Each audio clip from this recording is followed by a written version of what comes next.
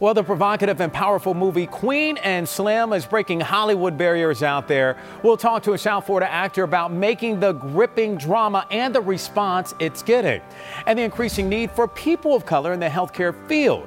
We'll talk to a medical student about what it takes to make it.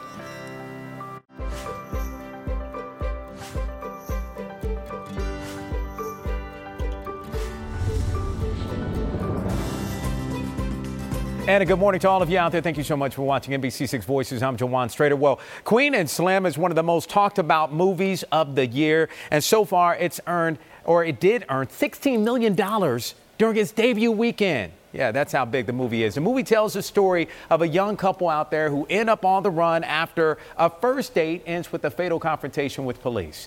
Queen and Slim is the brainchild of Emmy winner Lena Waithe, who wrote the film, and Grammy winner Melina Matsoukas. It's the first feature film for both. Now, one critic describes it as a 7-layer cake of Black American life made with love and nuance. Well, Miami native Bertrand Boyd appears in the acclaimed drama. He's here now to talk about the experience and the response the movie is getting. Bertrand, welcome to the show this morning, brother. How you doing? It's good to have you, man. I'm glad to be here. Now people they may not recognize you're showing your pearly whites, but in the movie you got the grills. Oh, in the movie I have cornrows. Yeah. I have a mouthful of gold teeth. And I'm the villain. Yeah, the villain in the movie. Villain. And of course, we're not going to give away any spoilers out there, so you can continue to watch. Yeah. But you need to listen to Bertrand's story here. And first and foremost, brother, how long you been acting now? What, for 7 years? Yes. About 7 years now. But not only are you an actor, but Miami grown, your father, you're a poet, world-renowned spoken word artist. And you performed in London, Dubai, and across the country. Yes, I have. You've done your thing. Yes, sir. And so how difficult has it been for you to break into Hollywood, especially Black Hollywood? I have no idea how difficult it's been. That wasn't really a goal of mine. It's just something that kind of just fell into my lap over time with the progression and me just going from student films, 5, 6 student films, to a shorter film, to a big time video, and to the movie. And then it's just, everything just kind of, it just propelled itself into what it is right now. But being a part of this project, though, you're not just part of just any movie here. You're part of a movie that parallels what's happening in our society to a certain degree. Oh, just, when we were speaking earlier, how art imitates life. This is really just Melina and Lena just taking what's happening on a regular basis every day and then putting it to cinema. And right now, it's really doing and getting the responses it should receive right now. The character I play is important in the film, once you get a chance to see it. But he's not the most liked or loved, but, it's just one of those things where it's an eye-opener to see what is really taking place in the country right now. And how has this been for you, being that it is your first feature film, but one that is gaining a lot of notoriety out there? How life-changing has this been for Bertrand Boyd? Honestly, it's been very life-changing. I didn't, as being who I am, I'm very grassroots. Everything I ever done, I've tried to get it from the mud. Like, I just really worked hard at it. There wasn't, social media is very, very keen right now, and it wasn't something that was big at the time when I'm, going through the process of trying to become an actor and getting different roles and things like that. So right now, the reception that I'm receiving personally has been overwhelming. I can tell you being humble too, but it's been overwhelming. It has been overwhelming, to be honest with you. I'm an introvert by nature. Like, I really just keep to myself, but I always interact or do things that requires an audience or people to see me or gauge the talent. So it's hard to escape that. So with this, I didn't anticipate the reception. I didn't, and it has been. It's been a lot. It's been a lot. But I'm grateful. I know you are. I wouldn't change it. And the fact that you're here from South Florida, and you're from South Florida, you're Miami grown, and we love our Miami grown. We do. We do. You're from here. We really do. So how special is that for you? I mean, do you know how special it is for those that are in South Florida that are looking up to you? I have friends, like I said, I'm an introvert, but I have friends that know that. And they bypass all that and they celebrate me to the 10th power. Like, they are so excited. Like, the people, Miami has been I feel as if you don't get any love at home, you don't get love anywhere. And I just, Amen. The fact that I get all the love that I've been receiving from friends, family, strangers, it's been great for me. I can't complain, but you know, being from here and then hitting the silver screen and people being able to see me like, oh, I know him. You know, he's performed at my show, or he's taught my kids, or this. You know, that is, I love all that. I love it. But the attention that I've been receiving is something new that I have to get used to. Exactly, especially if you're an introvert. I mean, that's just something that just comes with your nature and everything else. But you come across very humble, brother. You know, you really do. And what would you like to do for those maybe aspiring actors out there, especially the youth? Because your spoken word, your mentor, who mentored you, who's no longer with us, but he mentored you. Yeah. And is that something that you want to pass on to others out there that maybe want to be mentored in spoken word or acting? See, being that I'm also an educator, so I work with kids for years, and I have a company where I work with kids, and I introduce them to spoken word poetry. My company is called Scrap Paper Inc., and I go into various schools. When I was here, anyway, doing more with the kids before the acting, but I would go into the schools and I would just introduce kids to spoken word poetry, like you were saying earlier. You know, exposure is everything to me. So I would have never known about it had a teacher, Miss Blue, had not introduced me to Will the Real and Willie Bell. So that was just something that I just kind of just took upon myself to just see where I can take it. And like, I didn't anticipate anything. I just knew that I enjoyed it thoroughly. So I figured, you know, why not do this? You know, my first love is baseball. You know, I'm a baseball player, so to go from that to talking about writing poems and then acting and things like that, I didn't know the arts was going to be anything in my future, but it is. Obviously, it is, and you're doing your thing. Okay, I want to get back to the movie here because there are a lot of people maybe that they still haven't checked out the movie. I know I haven't yet. There's a reason behind that, but I'm going to check out the movie. But how is this movie breaking barriers, would you say? Oh, it's breaking all the barriers. I mean, first of all, this was my first Hollywood set, my first feature film.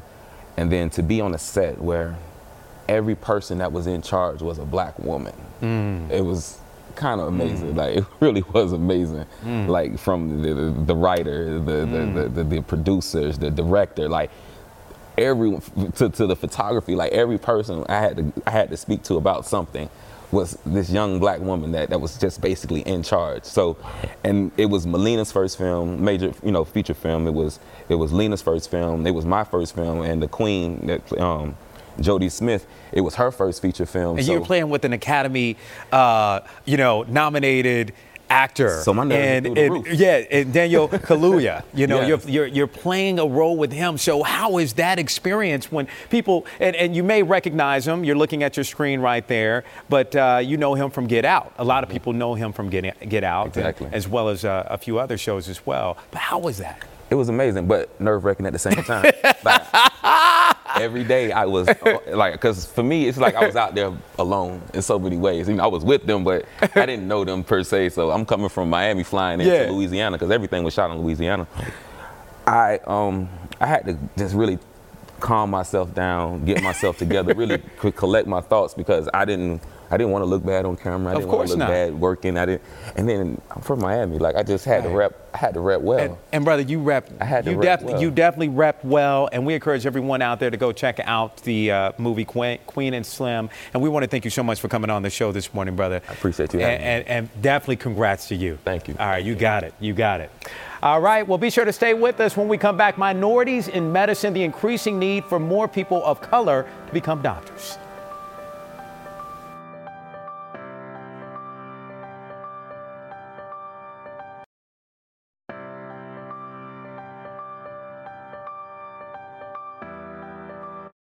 Implicit bias and racial disparities remain a big issue in U.S. medical care. Racial and ethnic minority populations have poor access to care and worse outcomes than their white counterparts. And one way experts say to improve this is to increase diversity in the healthcare workforce. And that means there needs to be more minority students in medical schools across the country. And here more to talk about that is Dr. Baru.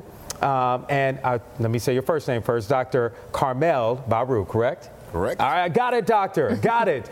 And he is the first Haitian American physician appointed to the Florida Board of Medicine. And Kelsey Grant, a current FIU med school student, welcome to the show this morning. Thank you for having us. All right. Well, doctor, let's get to you. Why is it that we see a disparity in med schools across the country? Well, telling you the truth, African Americans and minority in general may not be as prepared as their white counterpart to embark into medicine school. It takes a lot of study, it takes a lot of effort prior to even considering medicine school to be ready for a career in medicine school. We see many students not prepared to take, for example, the MCAT score, which will determine whether you can enter medicine school at a certain time. We see that white counterparts may have a financial advantage where their parents may be able to afford them private tutoring, repeat classes, and what have you, to prepare them from a very early age to attend medicine school. Some of the private schools in South Florida, for example, have pre-med path, which you start 9th grade, 10th grade. Oh. We're not even talking about pre-med. We're talking about 9th grade in high school, where they rotate to doctor's offices, they go to hospitals, they participate in surgical procedures, at least they attend the surgical procedures, etc. So it gives them a significant advantage to see the medicine world way before us. And Kelsey, let's talk about your experience. And why is it that you chose FIU? Yeah, so FIU for me, it's really important. The type of medicine that I would like to practice is community-based medicine. So medicine that's really focused on communities that are underprivileged or underserved and underrepresented. So that's something that I wanted to focus on professionally, and FIU certainly focuses on that. Not only are they preparing physicians to do that in the future, but they're emphasizing that within their curriculum. So for me, this was the best type of education for the medicine that I hope to practice one day. But Kelsey, you could have gone to maybe an HBCU or something like that, or you could have gone to somewhere where there were maybe more people that look like you, right. But instead you chose FIU. Yeah, FIU has a ton of innovative programs that are allowing us to practice what they're preaching. So that was something that I saw when I went to the interview. That was something that I saw when I did my research. It's something that I saw when I met the students and the faculty there, and that was something that I felt that I wanted for my professional training. And Dr. Barreau, you talk about that a little bit. We were talking off camera, and we talk about FIU being at about 9% above the average, and the average is at about 7%. Correct. And why do you think that's the case at FIU? Well, we take a very aggressive approach at recruiting our minority students. Myself, I've been involved with the Haitian Medical Associations and the James Bridges Medical Society, which is a branch of the National Medical Association, at identifying high schoolers that shows a preference for the medical profession. Then we groom them. We help to give them the opportunity to see the world as their white counterparts. So toward the end, we take the best ones and we try to groom them into medicine school. Obviously, as a co-founder of the College of Medicine at FIU, I try as my best as possible to get them an interview, to get them the opportunity to participate in the selection process. And Kelsey, has it been a challenge at all? Has it been a challenge for you personally, being at FIU? Or, I mean, hey, med school is tough. Yeah, med school is definitely tough, and med school is tough for everybody. So it's definitely something that takes getting used to, and I'm fortunate that I've had a lot of support to do that. But it's tough. That's kind of the name of the game.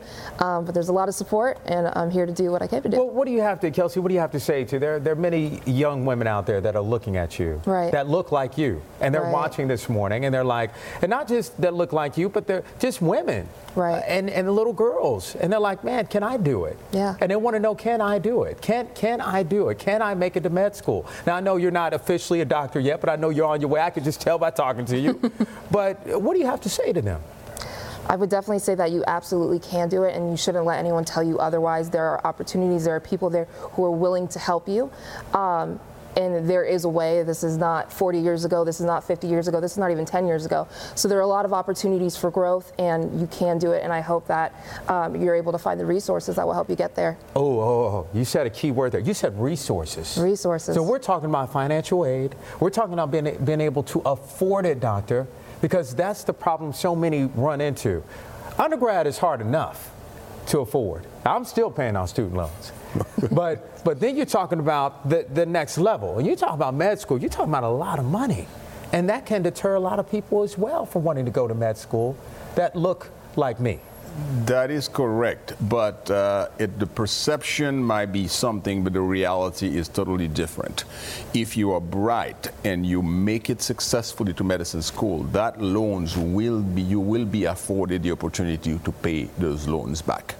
I did open a scholarship for minority students at FIU, and we try to, as much as possible, promote the ones that really are in need of help to apply for that scholarship on a yearly basis.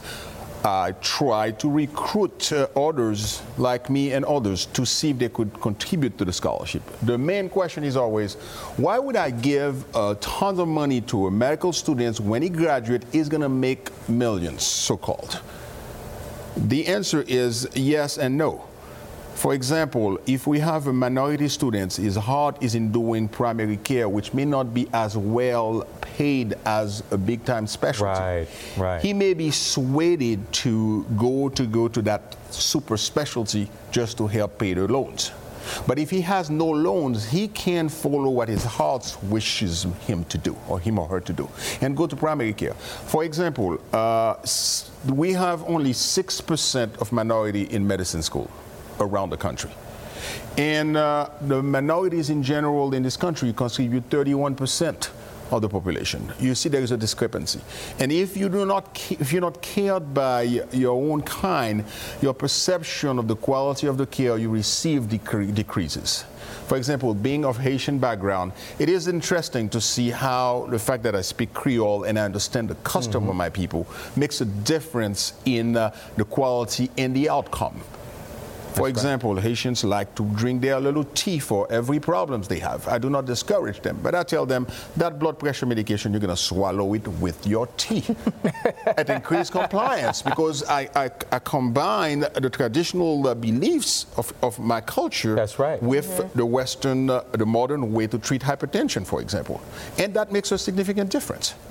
I love that because, you embrace that. You embrace who you are. You don't stay clear of that.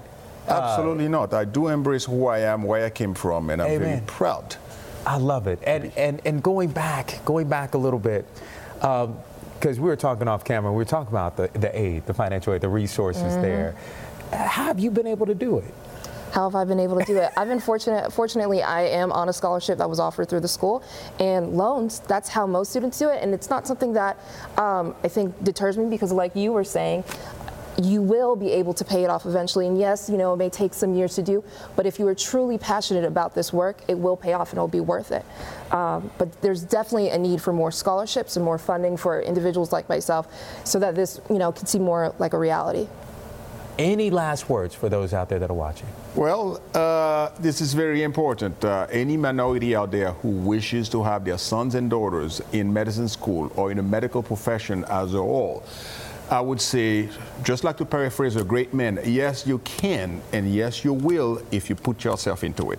You're not alone in that situation. We are here to help as much as possible, and I've made a significant commitment to help any and all minority students that wishes to make their dreams come true, becoming a physician. And Kelsey, anything you want to say to those young ladies watching you this morning? I would definitely say don't give up the hope. There are opportunities for you to form any type of career that you would like in medicine, and it's just about going out there, putting in the hard work. There are resources and looking for those resources, and then it'll take you to where you want to be. So just keep up the hope. I'm inspired. I'm ready to go to med school. All right, let's go. No, I don't think so. I think I'm going to stay right here. Dr. Barrow, Kelsey, thank you for joining us this morning. Thank you very much for having us. You got it.